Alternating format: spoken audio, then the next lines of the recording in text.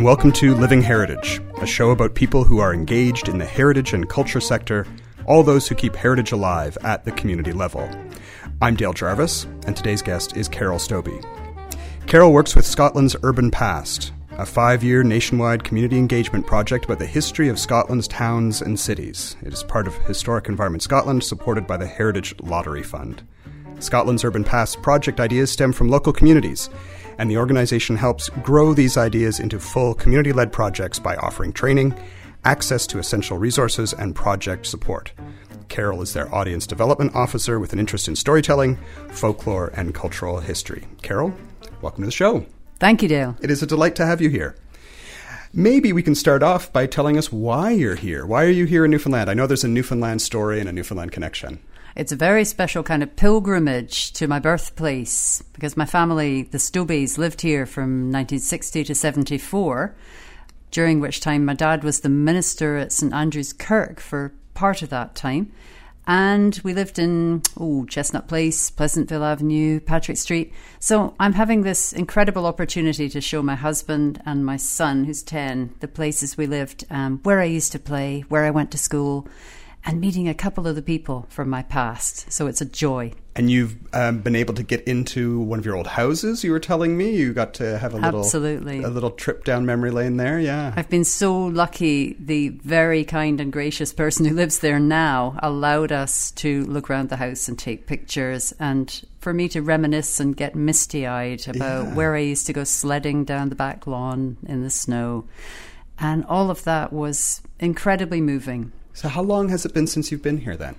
I have only had one visit since 1974, and that was 26 years ago. So again, of course, things have changed dramatically in that time. Yeah, and what does your son think of this, getting to come see where his mom's from? He finds it quite amazing, and it's so very different from where we live in Scotland. We're in a seaside town called North Berwick, near Edinburgh. And it's all stone houses and utterly different from the brightly coloured wooden houses. He's quite amazed at how very, very contrasting a place can be. And he's loving hearing the way people speak, which is utterly different, of course, from what he's surrounded by at home. And he's getting to grips with how it was for me at an age similar to him. Yeah. And it's interesting, we're going to be talking about Scotland's urban past and that idea that how we kind of discover the hearts of cities or our urban heritage, our urban history. So it's interesting to talk about that contrast and that comparison between the houses of Scotland and the houses here, because they are very different. We really do have two very different senses of place when we're in these different places. We do. So tell me about the organisation. How did you get involved? I'm so lucky to have a job like this that involves my community development, adult education background and my interest in heritage. As you said, storytelling. We used to teach women's history and do some tour guiding like yourself, and that has all fed into this project. I am the person who gets to engage with groups and individuals at the very start where they're thinking about becoming involved. They might have a project idea they'd like to ask for help with, or they want to contribute in some way to the national record. Scotland's Urban Past being part of Historic Environment Scotland, we're involving people with this huge national record of the built environment of Scotland. And that needs to become something that everyone is involved in and feels a part of and can contribute to. It doesn't just belong to the experts, the archaeologists and architects, who have, of course, populated it with huge amounts of information. But I get to talk to people who want to share the story of their place and why it's significant to them, why it matters and should be better known. Yeah. So tell me, how did the organisation come about? Because it's not a terribly old project, is it? Scotland's Urban Past has been running for about 18 months now, out of its 5 years. One of the reasons it came about was a previous successful project called Scotland's Rural Past. You can probably tell what that was about. And that ran for 5 years and was a pioneering example of community engagement in heritage and involved a great deal of sharing archaeology skills across rural communities of Scotland. And people flocked, people were fascinated and created their own projects, and findings were shared right across the nation. As that did so well to engage communities. They thought, let's now create a project that focuses on the urban. Often people from other countries think of Scotland as entirely green and full of castles. And although you've been there yourself, you know it's not quite like that. Most of us live in cities and towns, actually. And heritage is also about the urban environment. And even if you live in a place that's kind of edgy, kind of tough perhaps in some places, it might not have that reputation that we associate with tourist brochures. But it has a story that really matters. The people who've made that place, they deserve their voices to be heard. So the project is all about that, and it's sharing anything about a place like a building, a street, a neighbourhood, a park, a wall. It could be about the graffiti that you see around you. It could be any aspect of that urban place. And if you have stories and findings to share about it, it deserves to be up there, permanently recorded on the national record. That's what we're about. We give you free training and the resources and the support to do that. And whatever the skills are that would help the group to do that. In any place with more than 3,000 people, if it's their idea, it's not us saying we think you should do this, that and the other. It's got to be a community-led idea. That's the two crucial things, that it's 3,000 or more and it's a community-led idea. But it's important to say that people here in Newfoundland and across the world can also contribute and share in this project. You may well have an interest in Scotland because of family origins. A lot of Newfoundlanders do. And they can go on the website and start to explore what's there about the places they know that their forebears came from. Perhaps they found out through research of their own, like our hosts are researching someone who was a great uncle and lived in Ayr. There are things that you might have found from abroad that you might want to share and upload to the record. Or you might want to connect with other people who are researching that place. You can all take part if you have an interest in a Scottish town or city.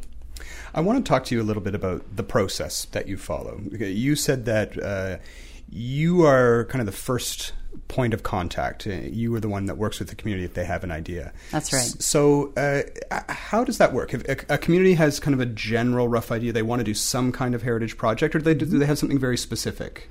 They could be quite broadly considering some ideas and are just interested in what sort of project it is and what ideas might be out there.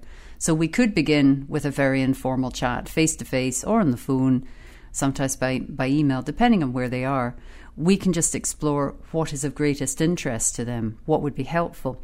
I'll share examples that are also on the website of what have we done already, what kind of outcomes have there been, and how we would work with them. They might have a very specific idea they've already fully worked up, and perhaps they've already gained funding from somewhere, but there's an aspect of it that they need help with, and we could complement the rest of that. So whatever level of development the idea is in, I can talk with them and explore that. We can arrange a visit and take it further to look at what kind of outcomes would be stimulating to them and what kind of skills would be empowering and valuable to the participants. So we can work at it from all different angles and levels. Can you give me an example of maybe a typical project? Well, one example would be, say, actually this isn't that typical, but it's a really interesting one. Good. Because it's a youth group in a part of Livingston, which is a new town, one of Scotland's modern development towns in West Lothian. They were a youth project who had looked at their environment and what was needed some years ago, and what they identified was really needed was a skate park. And they're part of the adventure project there, and they fundraised and ultimately gained the funding for a skate park. That was a huge source of pride to them, and they wanted to share that and let people know about the importance of their place. That's their heritage. Right. And we came along at the point where they had the skate park, but wanted the world to know and to express their pride in that. So we went in and helped with video making skills. How do you record and create a video that reflects what you want to say and has your voice all over it? That's what these young men were doing. And so that project has now established a new search term on our national record. When you went on the national record, which of course looks at all kinds of buildings and environments, it didn't include the term skate park. Right. Now, that's significant in itself. How do we think of heritage? Nobody had thought of that and hadn't put it up there before. So now it's there, and now other people are adding more material about skate parks. And they are, in that video, expressing the importance of it, the pride in it, and how that came about. So we were negotiating with them to create the product that was most appropriate to them and said what they wanted it to say. And now people are being encouraged to enter new types of search terms, new concepts, if you like, of heritage. And some people I know would say, that's not heritage. But as you know, the concepts are broadening out now. Yeah. It's about what's important to people about their place. So what was the age range of these young people that were working on the These skate young park? people were around 15 to 17, 18. And so we can work with that age group, but also with much older people. We're doing oral history projects. For example, a new thing with a rowing club in Glasgow who wanted to celebrate their history. They're exploring their oral history. So we'll be training them in how do you go about recording and conducting oral history interviews. And the outcomes could be anything from video to exhibition to festival events. There will be all kinds of creative outcomes from that and other projects. We've got another project called The Citadel, who turned their material from oral history and reminiscence into drama. They turn it into scripts, which are being performed at the Leith Festival this year. We brought a professional playwright in to support them in this particular case. So there is a small facility for bringing in creative professionals, but generally we provide the free training and resources to help them as much as we can directly. And does it have to be a formal group that you work with? Do they have to be an incorporated group? Okay. Not at all. It's not necessary. They just need to be a group of interested people. They might come together for that purpose. We're very interested in new groupings who want to do something about their place. And it could be, particularly, we're interested in intergenerational. That's a thing that we're developing at the moment, to look at how young people and older people can work together on a place. There's a process called community mapping. I don't know if you've come across, and it's We've something. done a little bit of community mapping. Well, let's talk about that then. I would love to see that. I would love to see examples of that from here, because it's a process I've found very enriching, right, used in community development. Well, then let's have a little chat about that, Yeah. because community mapping is something that we've started to do a little bit of work with at the Heritage Foundation. We've been developing a project called our People, Places and Traditions Mapping Workshop, where we go into a community and we talk about people and places and traditions, and we get community members to start placing some of these things on a map, and then it helps us build kind of a rough starting inventory anyway of heritage assets in the community. And some of those are very broad. Some of them are the assets that people think of, like the heritage buildings and the museums. Sure. But then things like skate parks or where people would go and pick berries or whatever, those are all parts of their heritage as well. So I'm curious about, how you kind of work with community mapping. That's been wonderful. One example is in a primary school, that's an elementary school in Clydebank in the west of Scotland. We went in to work with pupils who were around 10 or 11 and just took a big blank piece of paper and said, please show us your neighbourhood on here. And it's got to include the school where we are, and try to include where you live and the journeys you take from your school to here. But include not just what's actually there, but what you remember that you pass. This is where she fell off her bike. This is where something happened. They saw. This is what you smell on the way. This is what you hear, the noise of the traffic, whatever it is. And that could be depicted. So there's the intangibles, as you know, are just as important as what's actually there physically.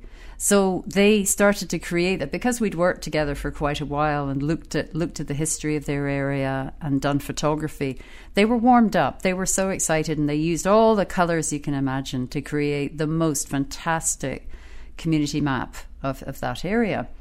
So in this case, I was teaching a group of children how do you do that process? Now they're going to go to work with some older people in the sheltered housing next door. In fact, that's happening right about now.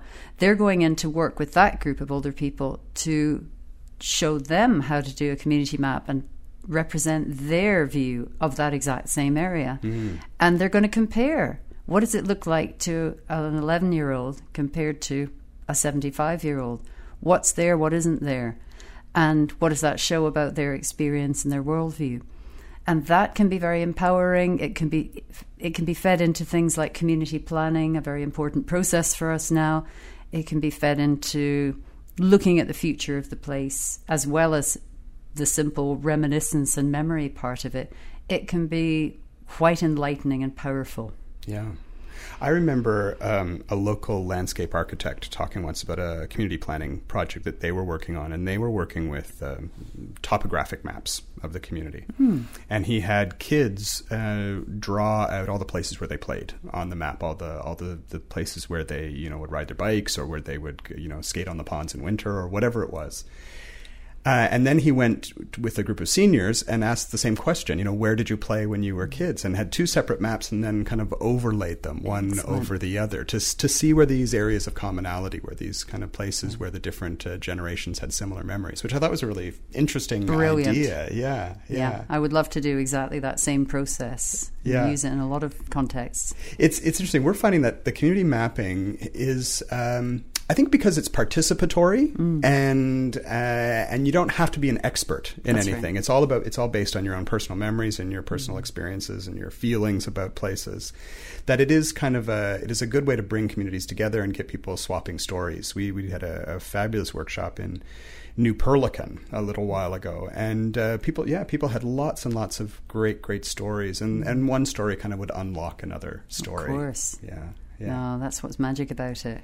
So tell me a little bit about the oral history work that you do then. So if a community identifies oral history as something they want to work on, you provide workshops in how to do oral history? Yes, we can. Yeah. And that will start with the basics of what do we mean by oral history? What are you looking for to create with this idea, this project?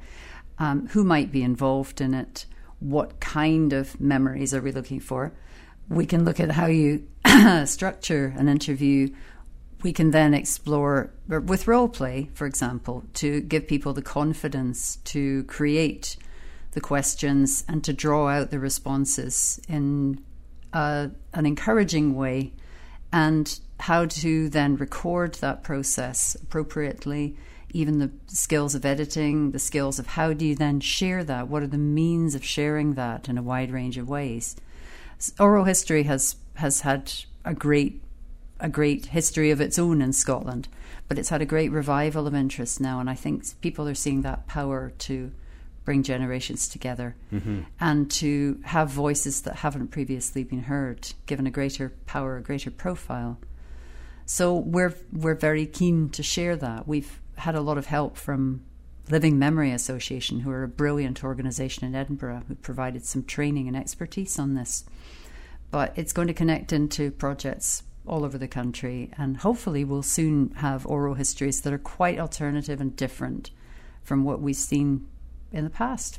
Right. And these will be oral histories that are done by community people. Absolutely. With community people. Yeah, that's very exciting. It's their own stuff, and it's not led by the experts, and it should be empowering to them. It should be skills that they can then take and use in other contexts with greater confidence. And then what happens to the material once they've collected it? That's a very interesting point. We have of course our own facility to share things through the website, and so things can go on that record. There will be sometimes their own websites and facilities, depending on how far the group has developed. They may have their own means. But actually, there's a great challenge. When you generate lots of audiovisual material, yes. Where does it go? Yeah. And I don't know how that's been dealt with in Newfoundland. But we do face that challenge along with other agencies such as the National Library of Scotland and the Scottish Sound Archive that's developing. There are lots of different agencies trying to meet the challenge of where can you actually accommodate such a wealth of material and ensure that it's there in perpetuity. and sustainable. Yeah. How is it going to be looked after and kept safe? We find that it's very easy for a community to start to make a recording. Then the technology is getting easier and easier all the time and cheaper, and so anyone can go out and kind of do oral histories and collect them. But then the challenge is, what happens with all this material? And we're very fortunate here in St. John's to have an excellent partnership with the Memorial University Library, which has the Digital Archives initiative. So we're able to put a lot of that community information online. Yes. But we're finding that one of the other big things that we're doing at the moment is helping communities improve access to stuff that they had collected, 20, 30 years ago, which is sitting in a box under someone's bed. Exactly. So we like to share those stories. We like to get those stories out and around to people. Yeah. Yep, and putting things into different formats. I'm facing challenges of that, like that of my own, with family material. People need to be given help in how to rescue that material that's under the bed as well, and how to translate it into appropriate formats.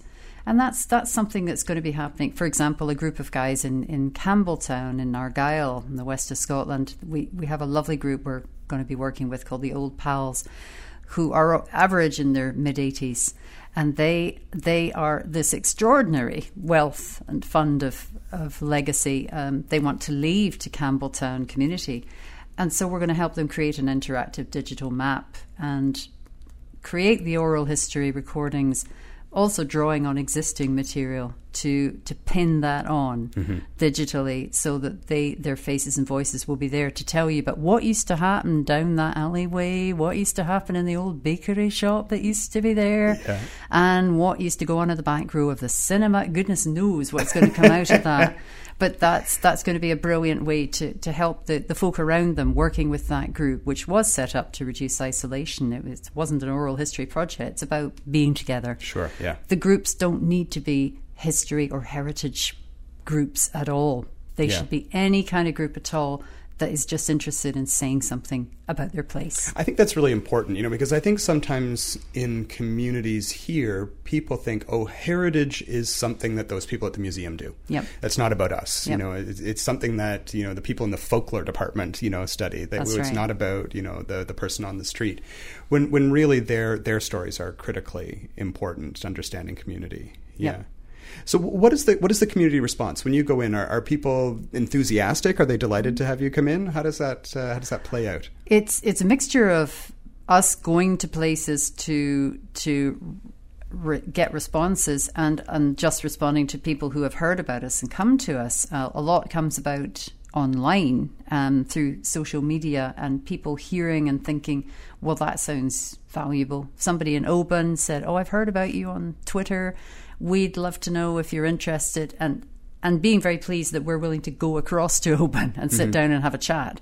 They're developing the old high school there and turning that into an arts and well-being and heritage centre. So it's all sorts of different elements, but we will help the people who've created oral history projects there to share that on a heritage trail. But I think the response is warmed up by face-to-face contact. As you say, a lot of people, even the word heritage turns them off. And they need to have the conversation together to understand that it's about you and your lives and your stories and your occupation of that place. It isn't just for the certain section of the library bookshelves. Yeah.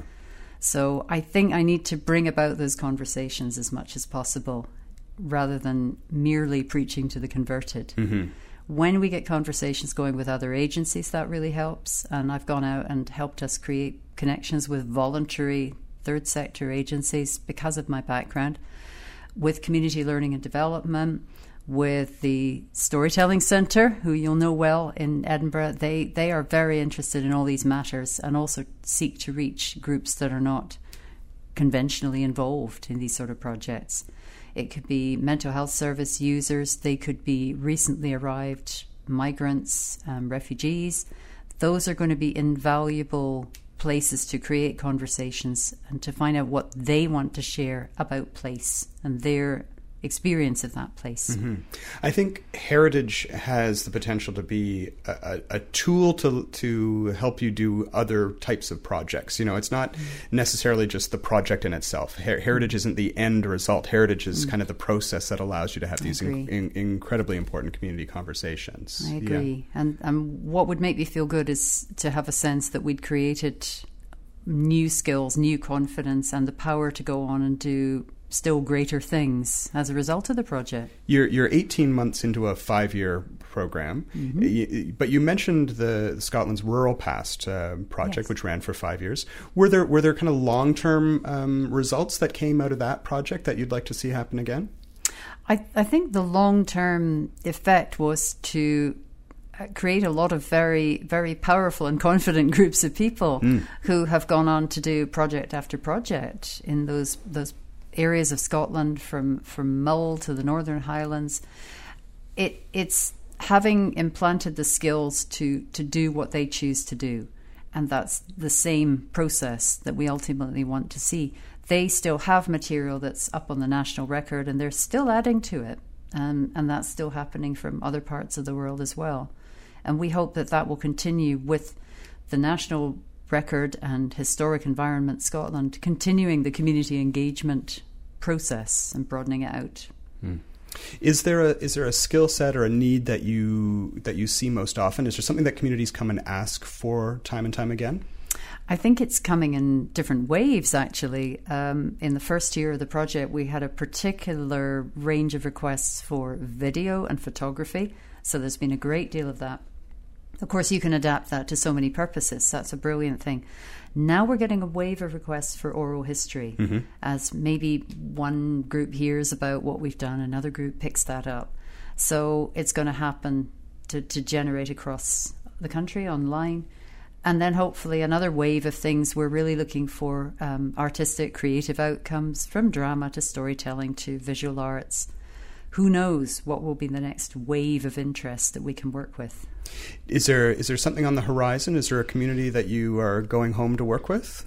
There's a lot of them. I'm really keen to develop into areas where there are not so many urban environments, but there are the beginnings of something going on in Shetland, where there's a strong intergenerational interest, but also looking at things like the buildings of Lerwick. We're looking at Orkney, we're looking at the Western Isles, and in each case there may only be one place that qualifies, but we want to hear their voices to really represent a wider range. So we're going to head into the northern and western parts of Scotland, where we have quite a lot going on in Edinburgh and Glasgow and the Central Belt.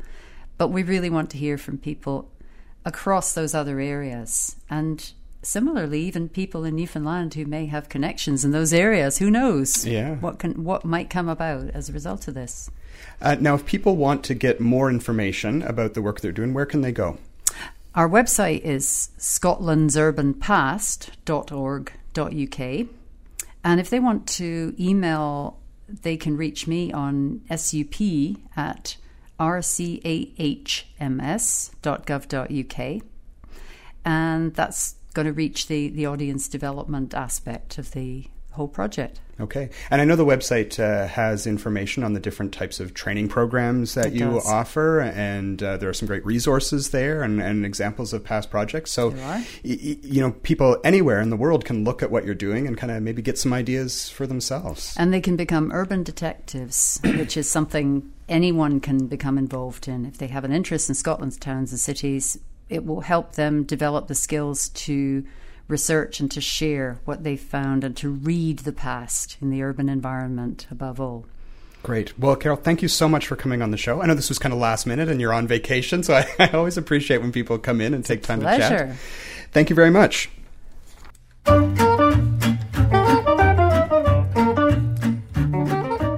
I'm Dale Jarvis. You've been listening to Living Heritage, a production of CHMR Radio 93.5 in collaboration with the Intangible Cultural Heritage Office of the Heritage Foundation of Newfoundland and Labrador. You can find us online at ichblog.ca or on iTunes. We would love to know what you think of the show.